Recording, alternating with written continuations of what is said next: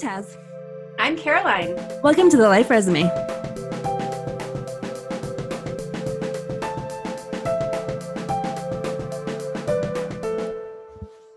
Hey, Caroline.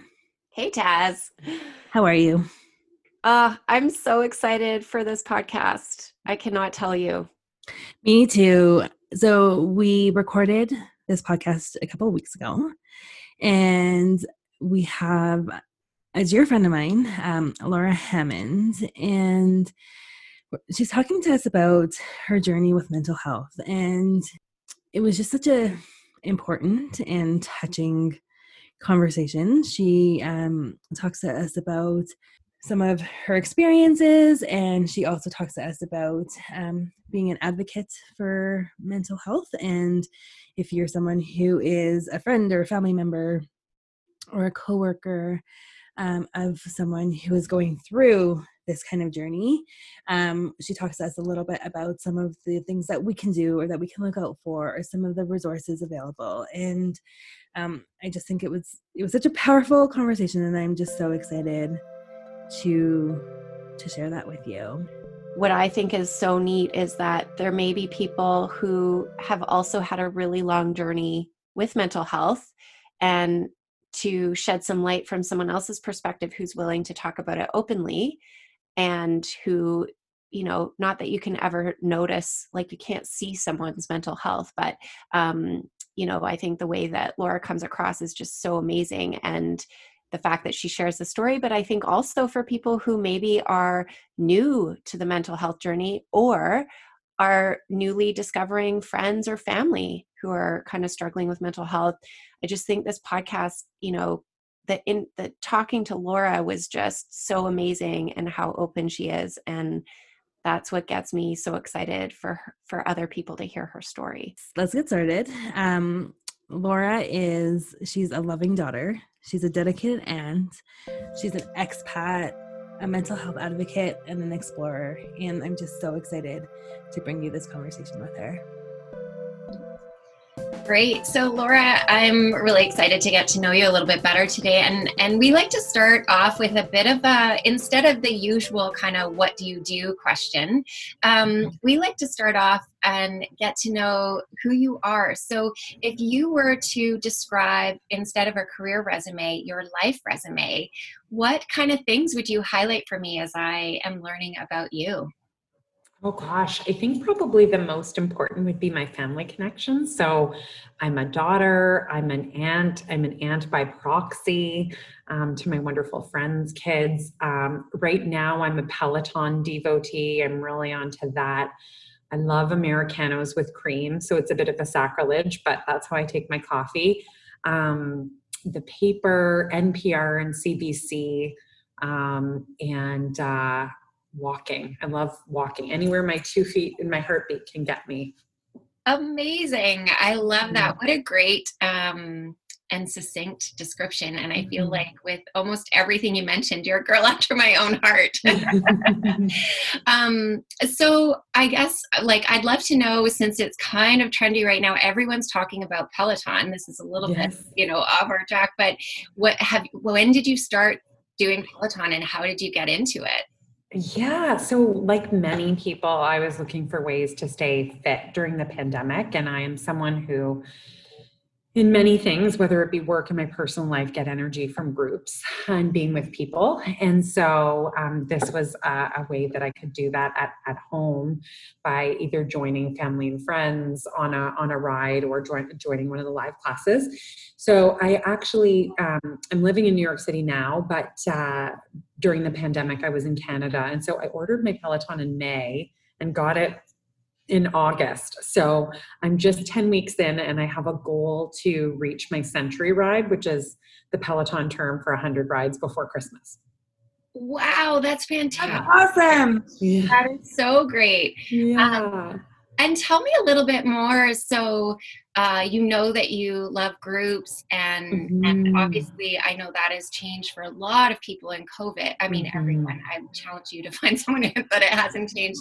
And so what has the sort of pandemic journey been like for you in terms of kind of finding the things that maybe new things like Peloton or things that used to kind of fill you up, and how that journey has been for you? Gosh, yeah, that's a great question. So I, as I said, over the course of the pandemic, I left my home in New York City and was living in my childhood home.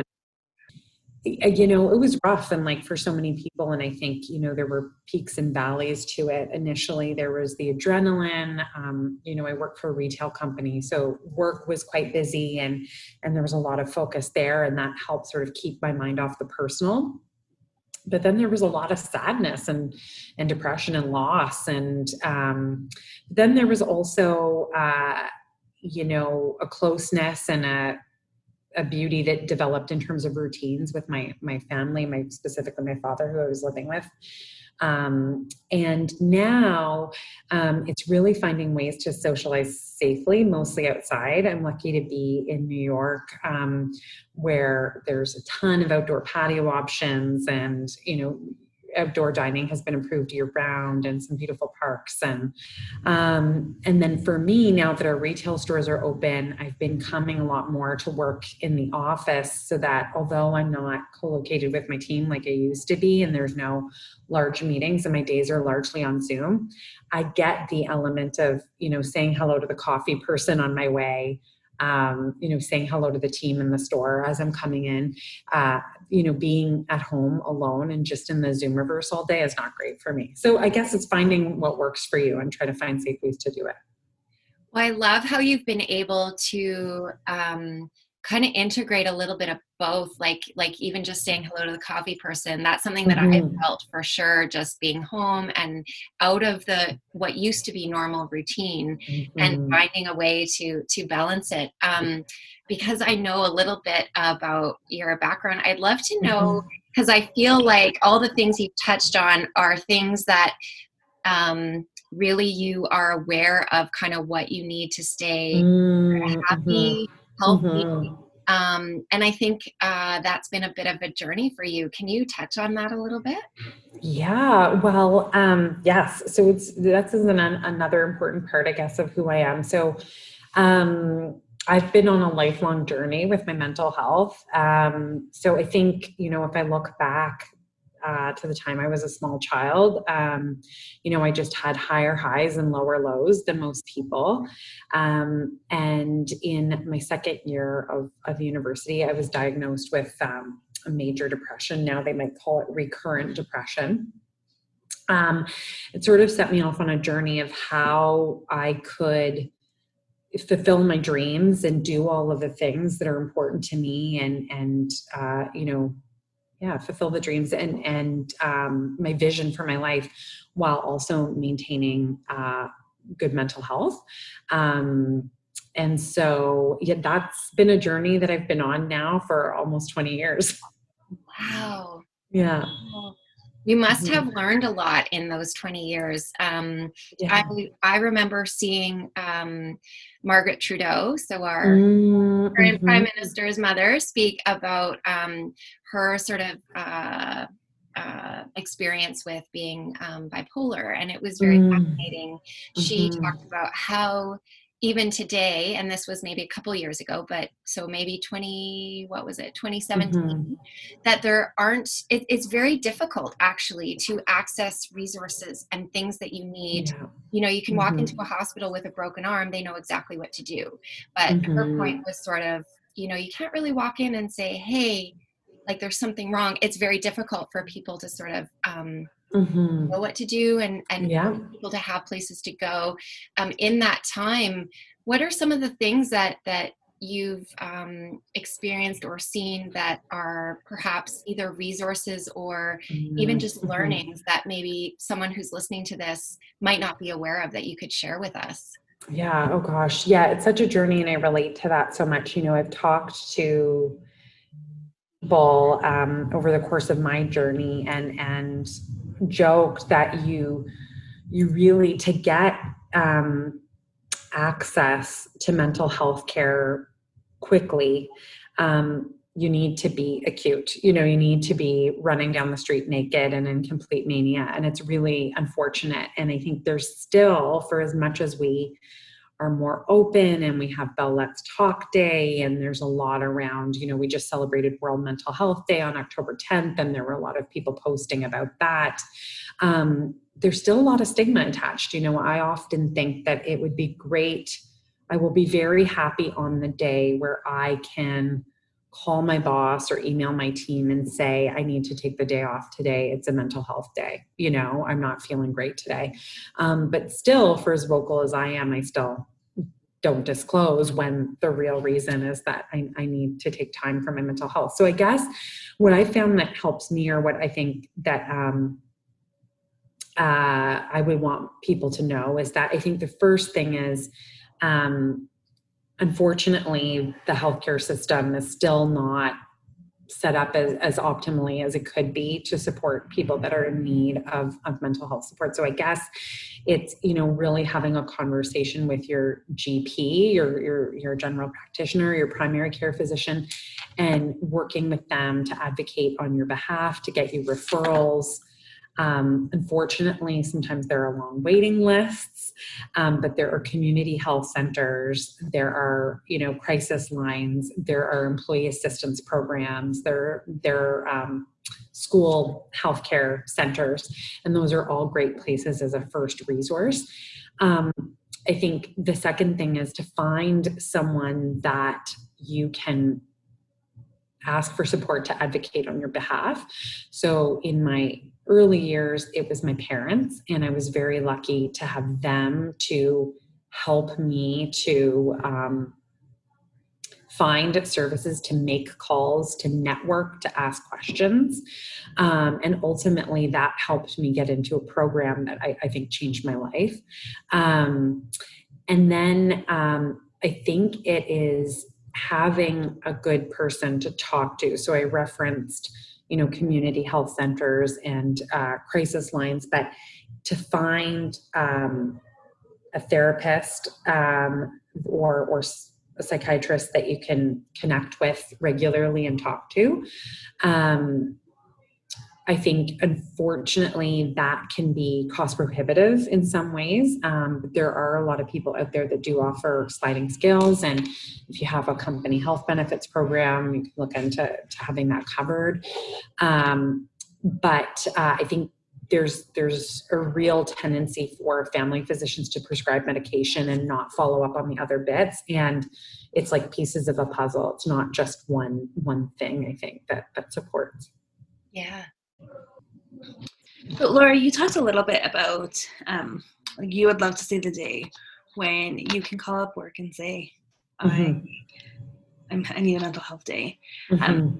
For people who are listening to this who might be in roles of organizations who can make some of those decisions or who can shape some of that, what would you recommend, or what would you say to some of those organizations to help people?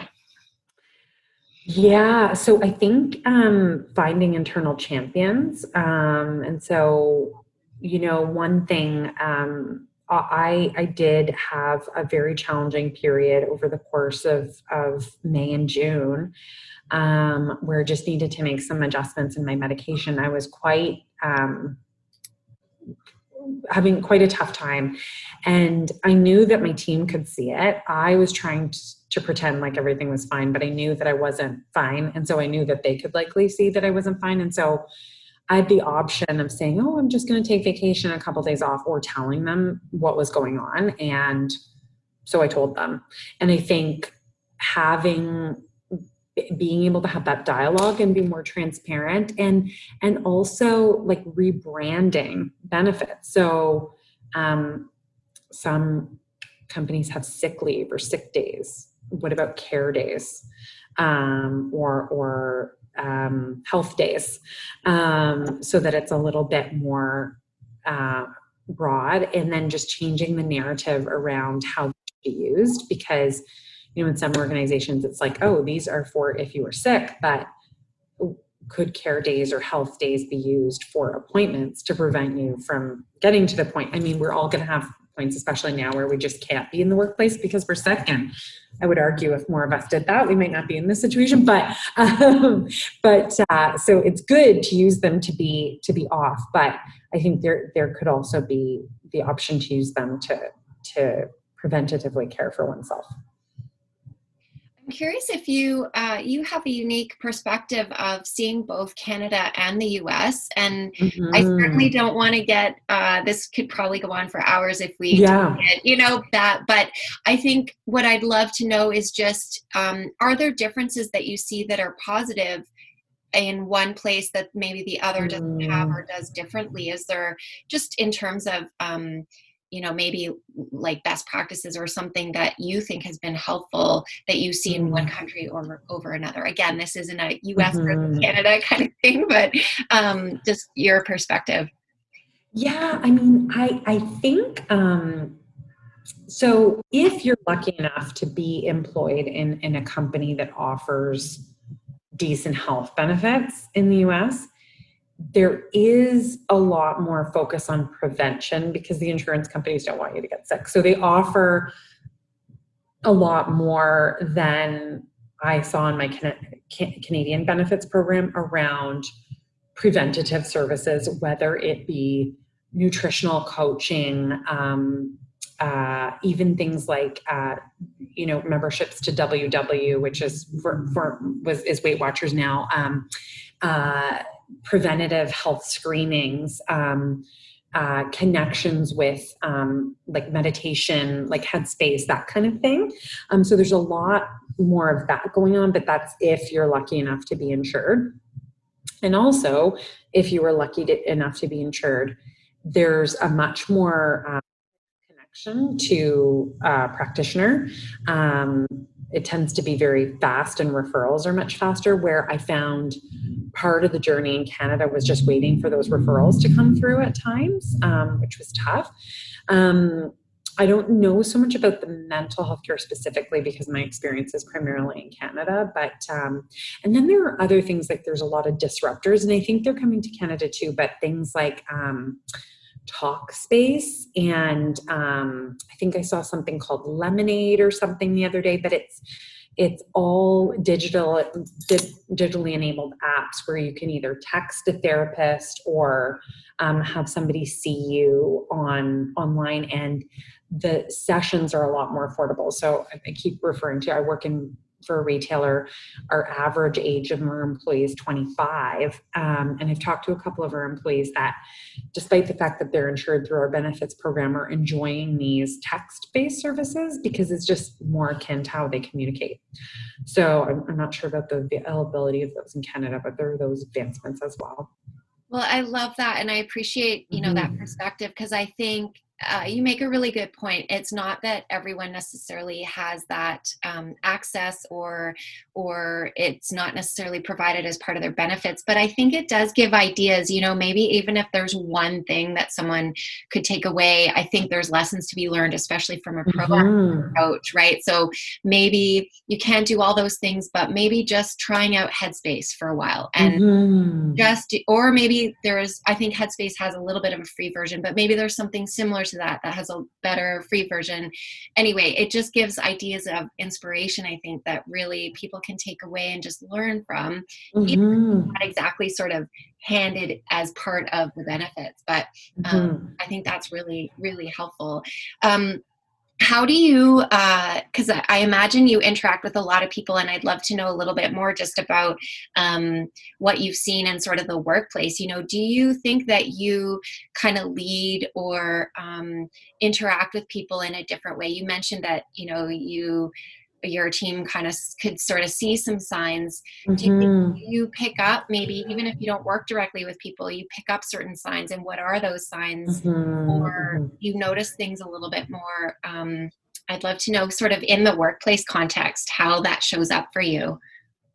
Yeah, definitely. I think in a couple of ways, I think I definitely am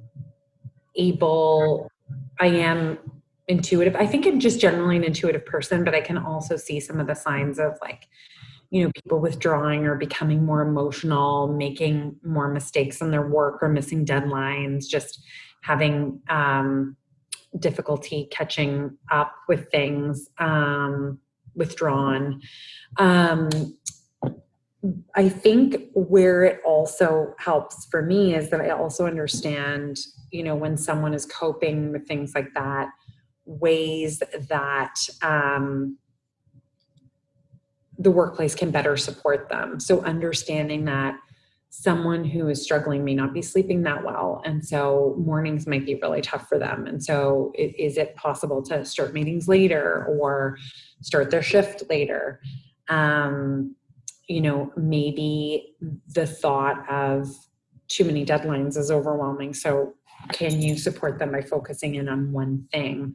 Can you create space for them to take proper lunches and be off at a certain time and really guide them? Because I think sometimes what happens when people are in distress is it spills over into work, and it feels like nothing is going well and they're not doing well enough. And so they become really focused on their work.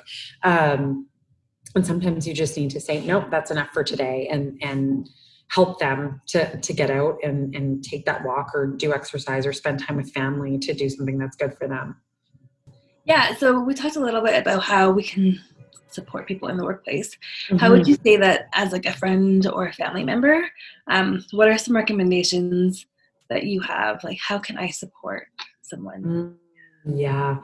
So I think sometimes it's hard because you have the question, or how are you is a standard question that we ask in every conversation.